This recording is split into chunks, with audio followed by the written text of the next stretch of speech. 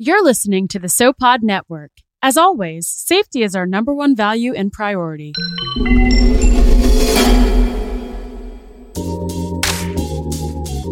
other side of the pandemic. Some good news in the battle against the coronavirus. Change about to former COVID cases reported worldwide have fallen. Right now, there's one thing all 8 million of us on Earth wish for: a vaccine for COVID-19.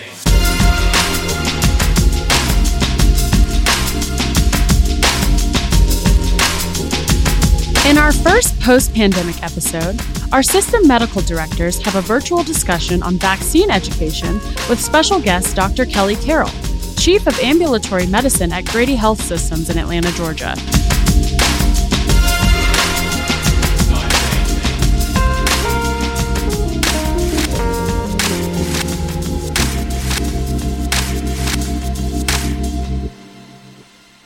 Welcome to the SoPod Network. I'm Lance Walker. I'm the medical director for Georgia Power, and I'm a family medicine and occupational medicine physician.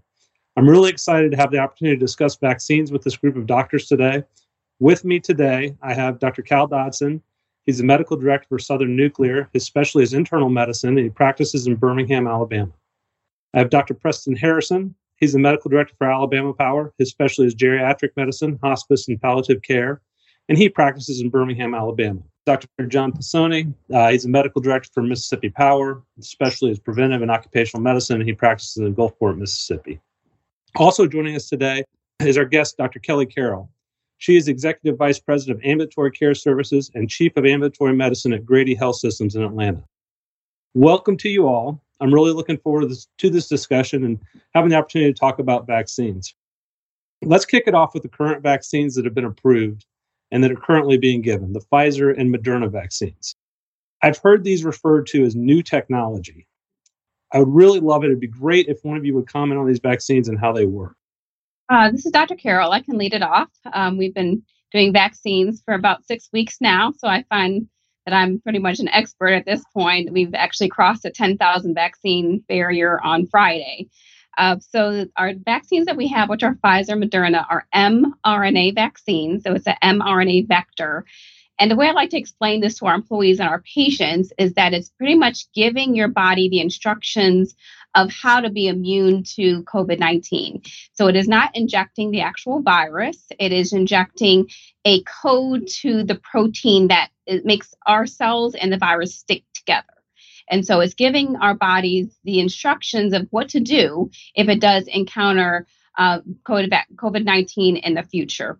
It is 2 doses, and it takes a bit of time for it to start working. The clinical trials did show that it is 95% effective. And even those 5% who did get COVID-19, none of them were seriously ill. So we were part of the Moderna trial, and we found ours to be 100% effective against any illness in our subset of the trial. So it's really exciting to be at the cutting edge. Although this is a new technology, it's been being studied for about 10 years. So I think it's a little bit misconstrued as brand new. It is new in this setting, but the technology has been under research for about 10 years.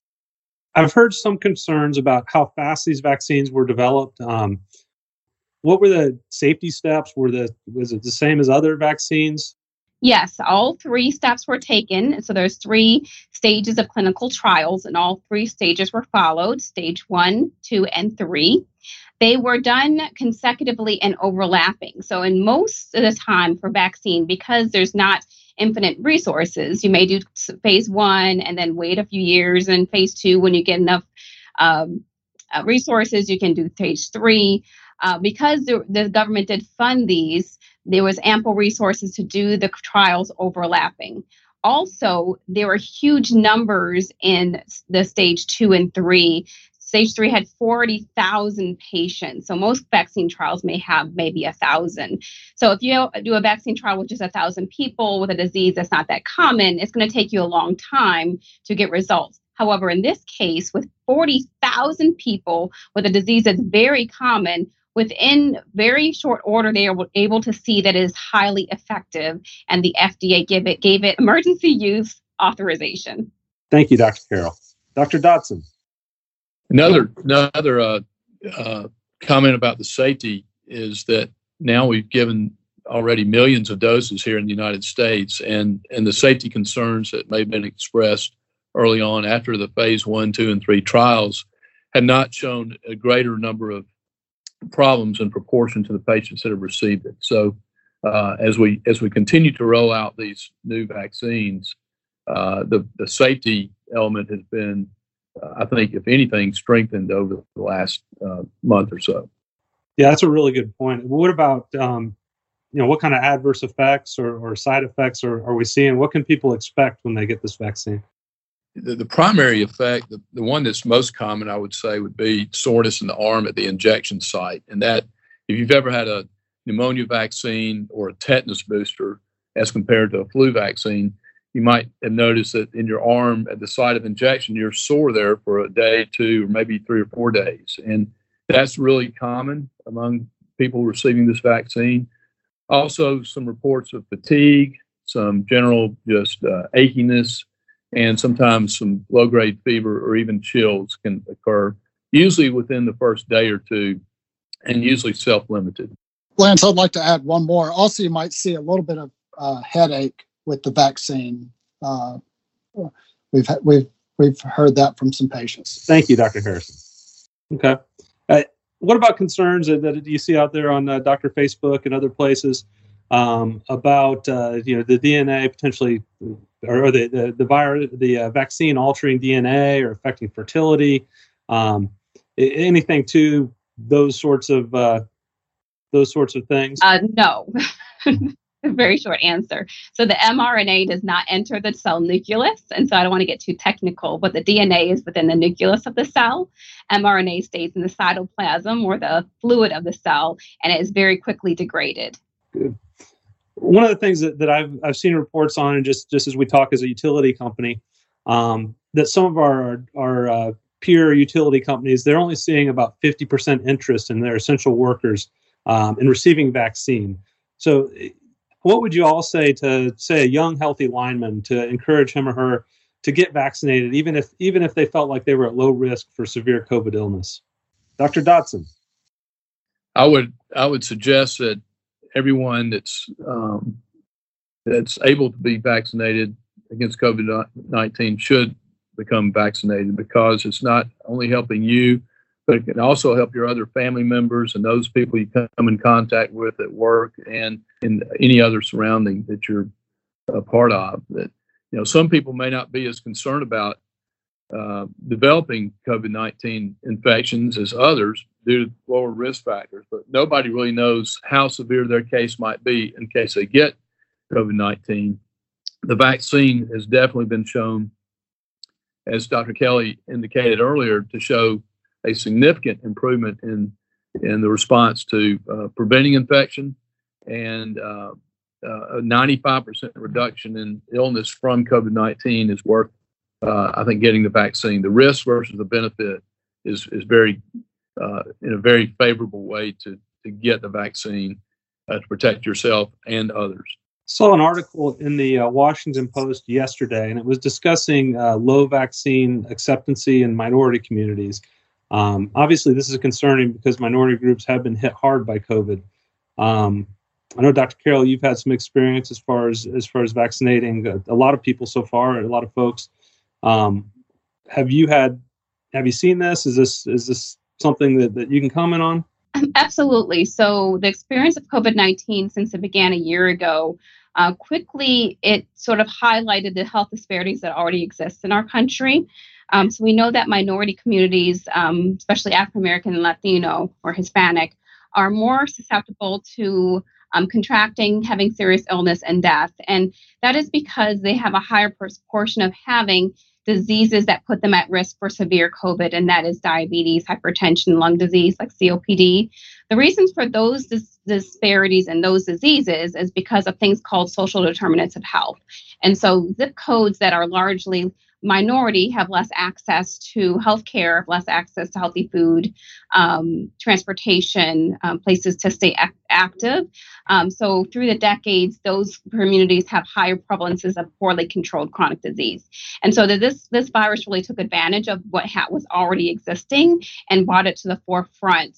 So these chronic diseases, and any of your employees who have those chronic diseases, the immune system just does not work as well. It does not respond as well. And people have more severe outcomes, which is why it's really critical that those communities have full access to the vaccine, are encouraged to get it. So far with patients, we've been giving to patients for maybe 3 weeks now, and our over 65-year-old patients are very enthusiastic about getting the vaccine. And our patient population is probably about 90% African American. So Grady is a very traditional African American serving institution, and so our patients have been very enthusiastic. We are experiencing the same issues other places are having with their young and healthy workforce. Generally, the younger workers have not wanting to have it right now. But so we're seeing that like anywhere else. But we're really focused on our highest risk patients, our highest risk employees, and they are all very enthusiastic. Hence, us getting 10,000 vaccines done. With these vaccines, are there any groups of people or any individuals that should avoid the vaccine, or maybe be especially speak with their doctor before getting it? So I put in 2 groups. So those who've had anaphylaxis or a severe allergic reaction to a prior vaccine, they should talk to their doctor. It does not mean they cannot get the vaccine. What we do in that case is we do a 30-minute observation period for them when we're watching for an allergic response. And so we have had a handful of these allergic response, and generally it's immediate hives, maybe some throat swelling, and we give IM or intramuscular antihistamines, or if they still don't improve, we give them IM epinephrine. They've all responded very well. And the CDC says if someone's had anaphylaxis to this vaccine, they may consider not getting a second dose. But everyone just needs to be monitored and encouraged and told the risk. But the risk of anaphylaxis is very, very low, like 1 in a million maybe, and is very treatable. Pregnant women do need to talk to their doctor about what they should do. There's no evidence of any problems with pregnant women. Although pregnant women were excluded from the trial, many women got pregnant while on the trial. So that data of those women who got pregnant do not show any safety signals. At this point, what our system is telling our employees who are pregnant is that they just need to talk to their obstetrician or their primary care doctor about receiving the vaccine. And we've done many vaccines in pregnant women. I was going to say one other group that questions often come up about are those who have had previous infection with COVID-19. And so, in general, the answer to that question, because we don't know, it varies from person to person, how long you maintain natural immunity after becoming infected with COVID-19. And that generally is thought to be around at least 3 months, but it can vary. And so someone that has had previous COVID-19 can gain additional immunity from the vaccination immunity that is granted by this vaccine. And so it's recommended that you should get vaccinated when your risk group comes forward. There are 2 exceptions. Those are folks who have had previous monoclonal antibody treatments, and those who have had convalescent plasma. They should wait about 90 days before receiving the vaccine. But others are considered to be eligible to get the vaccine. And that has evolved over the last month or so. We're learning more about these vaccines every day and who should get them and who shouldn't. But I'd say in general, you should, most people should get it. I did have one patient I'll tell you about, a case who had a rash that developed about 6 or 7 days after vaccine. And so we weren't really sure if that was related. In that case, I think it's good to see an allergist or somebody that specializes in allergies and immunology to get an assessment, get an opinion from the physician whether you should get the second shot. What about people getting COVID? Can you get COVID after you get the vaccine? Is that still a possibility? And how soon does your immunity start kicking in? And well, I've got a personal story I can share with you about that. I was eligible as a healthcare worker. I was in the early phase of getting vaccine back on December 18th at UAB in Birmingham, and everything went great. I was feeling fine before the vaccine, And then about 12 hours later, the following morning, I developed several symptoms, which are some of the potential side effects. I had some fever, achiness, fatigue. I don't remember having a headache, but I felt pretty bad. And I ended up taking some Advil, and I looked up the side effects for the vaccine, and all those were consistent with possible vaccine response. Well, those symptoms were a little bit more profound than I was expecting, and I ended up later getting tested for COVID and tested positive. So the question is, did I get the COVID infection from the vaccine? The answer is no. I was already infected before I got vaccinated and just didn't know it yet. I was in what's called the convalescent stage, the early pre-symptomatic stage of COVID, which is usually about 2 to 3 days before we become symptomatic. And just happened that I was about a couple of weeks late getting my vaccine. So another answer to the question is after about 14 days, you start showing some immunity after your first vaccine. It's not real high. It can go up to as high as about 50% immunity. And then a week after the Pfizer vaccine, which is week 4 from your first dose, the Pfizer vaccine is given 3 weeks apart. You get to about the 95% immunity rate. 2 weeks after the Moderna vaccine, which is given 4 weeks apart, so it's a total of 6 weeks from your first vaccine, and 2 weeks after the second, you're showing the 95% efficacy from the Moderna vaccine. So those are the time frames. There is a chance in that first early period that you might become infected with COVID, but it is lowered as further you get into the vaccination process. So once you do get the vaccine, are there what's the guidance as far as, if you do become exposed again, and mask wearing and social distancing, does anything change right now, Dr. Pisoni? Yeah, there's no guidance right now that I know of that says you can stop wearing a mask. It's important that you continue to wear the mask and you continue to social distance, because that makes you part of the countrywide effort to get rid of COVID. It sends a positive signal, and it's definitely something you should continue to do. In the first place, even though we're talking about 95% immunity, there's still 5% hanging out there. Doesn't mean you can't get it again. And we're trying to head to the herd immunity, which means we need to get more people involved in the treatment and in the avoidance. So it's part of the worldwide and certainly countrywide effort to continue to do that. And it's sending a bad signal, I think, if you do not. So speaking of immunity, and how long do we think immunity is going to last with these vaccines? Do we have an idea? Well, that's the first human studies with these vaccines actually started as early as March of last year, which is kind of fascinating because the genetic code to this virus wasn't available until January. So we started seeing very early phase 1 trials back then. And so since it is so new, since we have so few people in that early phase that are 7, 8, 9 months into the program, we don't know the full answer to that yet. We think it is probably longer than the 3 months that you get from natural immunity, but right now that would just be a guess. Are we, just to follow up on that, are we anticipating that this will be a yearly shot, or that there will be a different version that we may have to change? I know there's concern about variants out there and the effectiveness.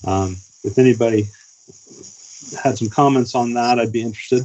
Well, we are seeing the mutations come out now, and we don't know what other mutations we're going to see. So it's kind of hard to say how long it's going to be good for at this point. The thought seems to be that we're not going to be an annual thing necessarily like flu, but then we haven't seen all of COVID yet. So the answer to that question is we don't know.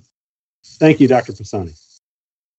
It is a little bit encouraging. I think at least the UK variant that has been studied has been, I know for Moderna has had a pretty high, the Moderna vaccines had a pretty high protective rate against the UK variant. The South African variant has not been quite as good, but it's still thought to be, well, responsive enough to mitigate the symptoms and the seriousness of the disease. And I think one of the interesting things with these mRNA vaccines is that they are able to redesign them quickly with sequencing of genomes and things, and so they can pivot quickly if necessary to make boosters and things. It's interesting that this technology is interesting. Moving on beyond the mRNA vaccines that are out there, what are the next vaccines that are kind of on the horizon or near approval, and how are these different from the Pfizer and Moderna vaccines? Dr. Harrison? There's a Johnson & Johnson vaccine that's applied for approval, which it's going to be a little different in that it's a one-shot vaccination versus the 2 shots of the Pfizer and Moderna. There's also an AstraZeneca vaccine that's potentially coming out too. That's will be more in line with the 2-shot versions of the other ones. And the Johnson & Johnson is going to be interesting because it is an adenovirus vector vaccine.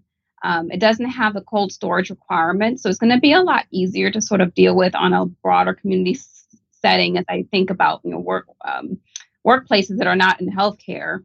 And in one dose may be easier to track down, to not have to track down people for a second dose. Tracking second doses is a lot. And so having a vaccine that, yes, maybe not quite as effective, it's about 70% instead of 95%, but in younger populations, it may be easier because you don't have to track the person down again. So I think it will have its niche. It probably is not what we want to give to nursing home patients, but it will have its niche.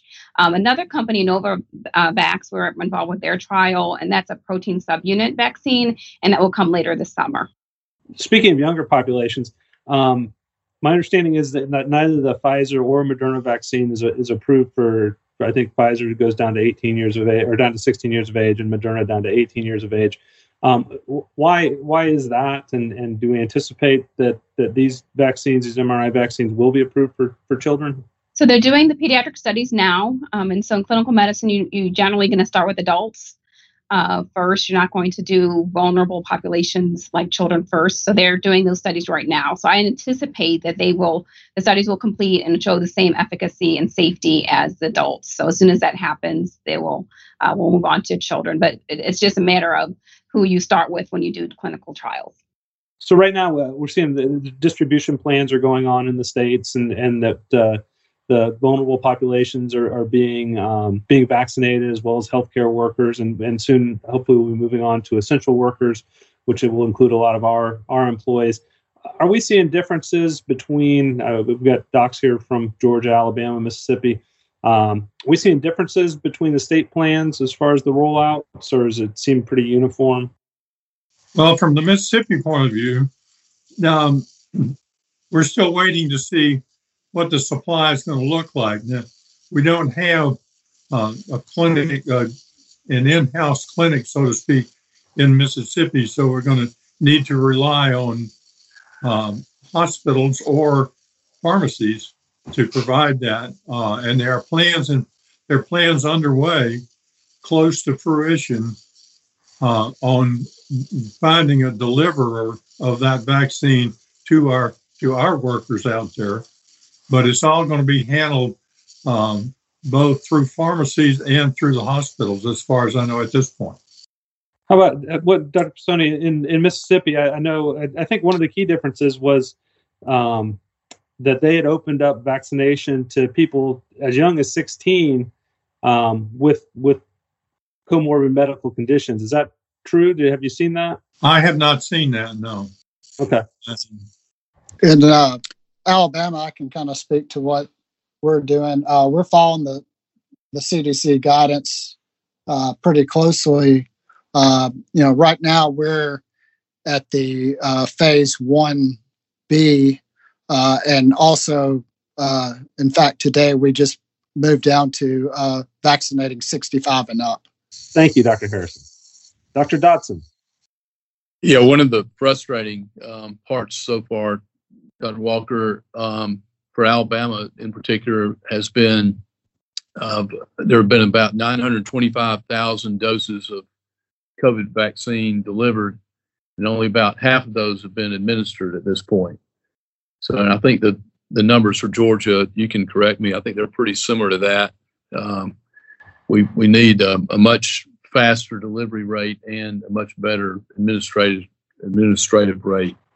They're just not getting to the places they need to get to as fast as they need to get there. Yeah, I think nationally it's something like 66% of the doses that have been distributed have been given. So absolutely, we need to get these out there as quickly and efficiently as possible. What happens to the virus? You know, I've heard the talk about herd immunity and reaching herd immunity. You know, what do we expect to see as we get more folks vaccinated with the progression of the virus? Dr. Carroll? From a hospital's perspective, we're hoping the numbers go down in our hospital. That is the most important thing to us. The numbers are going down. I think we hit our Thanksgiving, Christmas peak a few weeks ago in Georgia. And we're hoping that as the nursing homes are vaccinated, which I think they're doing a pretty good job with in here in Georgia, those are really the patients who have a lot of trouble and have long hospital stays and often die. So that was our main hope, is that we protect the patients who are filling the hospitals and having the most complications. Crystal ball in the future, hopefully this just becomes a nuisance cold virus as the population has immunity and has seen it before. That's my hope from an optimistic point of view. Yeah, the term herd immunity just refers to having enough people immune to disease that it can no longer spread easily. And there are basically two ways to get that: either have everybody become infected or get as many people as possible vaccinated. Obviously, the second of those would be the preferable way because there's less risk involved. And so the combination of many people having been infected already and hopefully many more people becoming vaccinated will get us to that point where we can get back to more normal lifestyle. Yeah, this reflects back to our discussion about why you should get the vaccine, because we will get to herd immunity. If we don't do anything, eventually enough people will catch it and will die from it, so that the population decreases to the point that we have herd immunity. So the object is to get the vaccination out there so we don't have to reach herd immunity the other way. Anyone else have anything that they wanted to just share personal experiences with COVID or anything that they've seen with the vaccination so far? Well, I'll chime in. The second part of the story is even though I was tested positive for COVID, my symptoms were very mild. I don't know if that had anything to do with the vaccine being in my system during part of that time, but I was fortunate. But it's very unpredictable as to what might happen if you become infected. So I don't encourage you to get infected on purpose for any purpose. I'd rather you get vaccinated. One other kind of technical point is that try to avoid getting vaccines within 2 weeks or 14 days of your COVID vaccine. So in other words, if you're due for a flu shot or if you're due for a pneumonia or shingles vaccine, put that off a little bit so that you have time to get the COVID vaccine 2 weeks apart from any other vaccine. That would be another recommendation. Also, with the COVID vaccine, we mentioned earlier potential adverse effects or side effects. I just wanted to bring up that sometimes we're seeing the side effects on the second shot might be just a little bit more. So I just wanted to mention that too. Thank you, Dr. Harrison.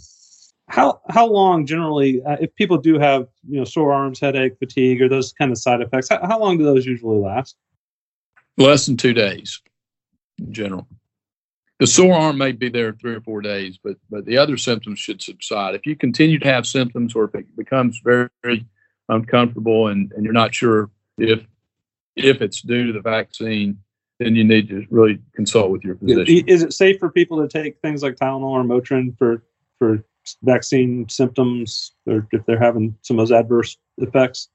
Yes, and that's recommended. Yeah, here in Georgia, we're really working we're trying to work with a vendor, and we're working pretty closely with the state in terms of trying to get access to vaccine when it becomes available to us as a company. Where our goal overarchingly is just to make sure that we're able to get vaccine distributed and make it available to our essential employees in as easy and convenient manner as is possible.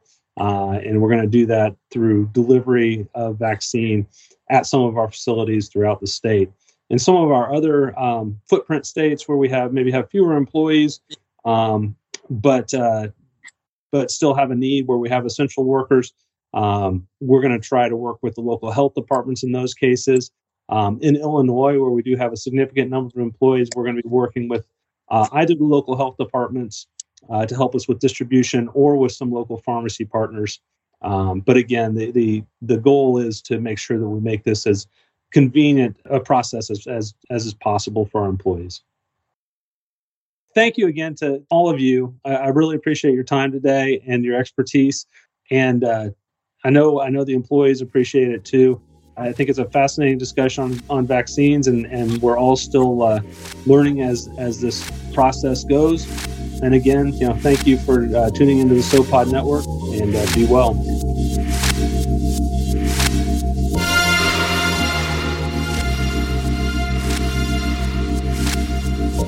Thank you for listening to the SoPod Network. Stay tuned for more episodes streaming on Apple, Spotify, and Google Podcast platforms.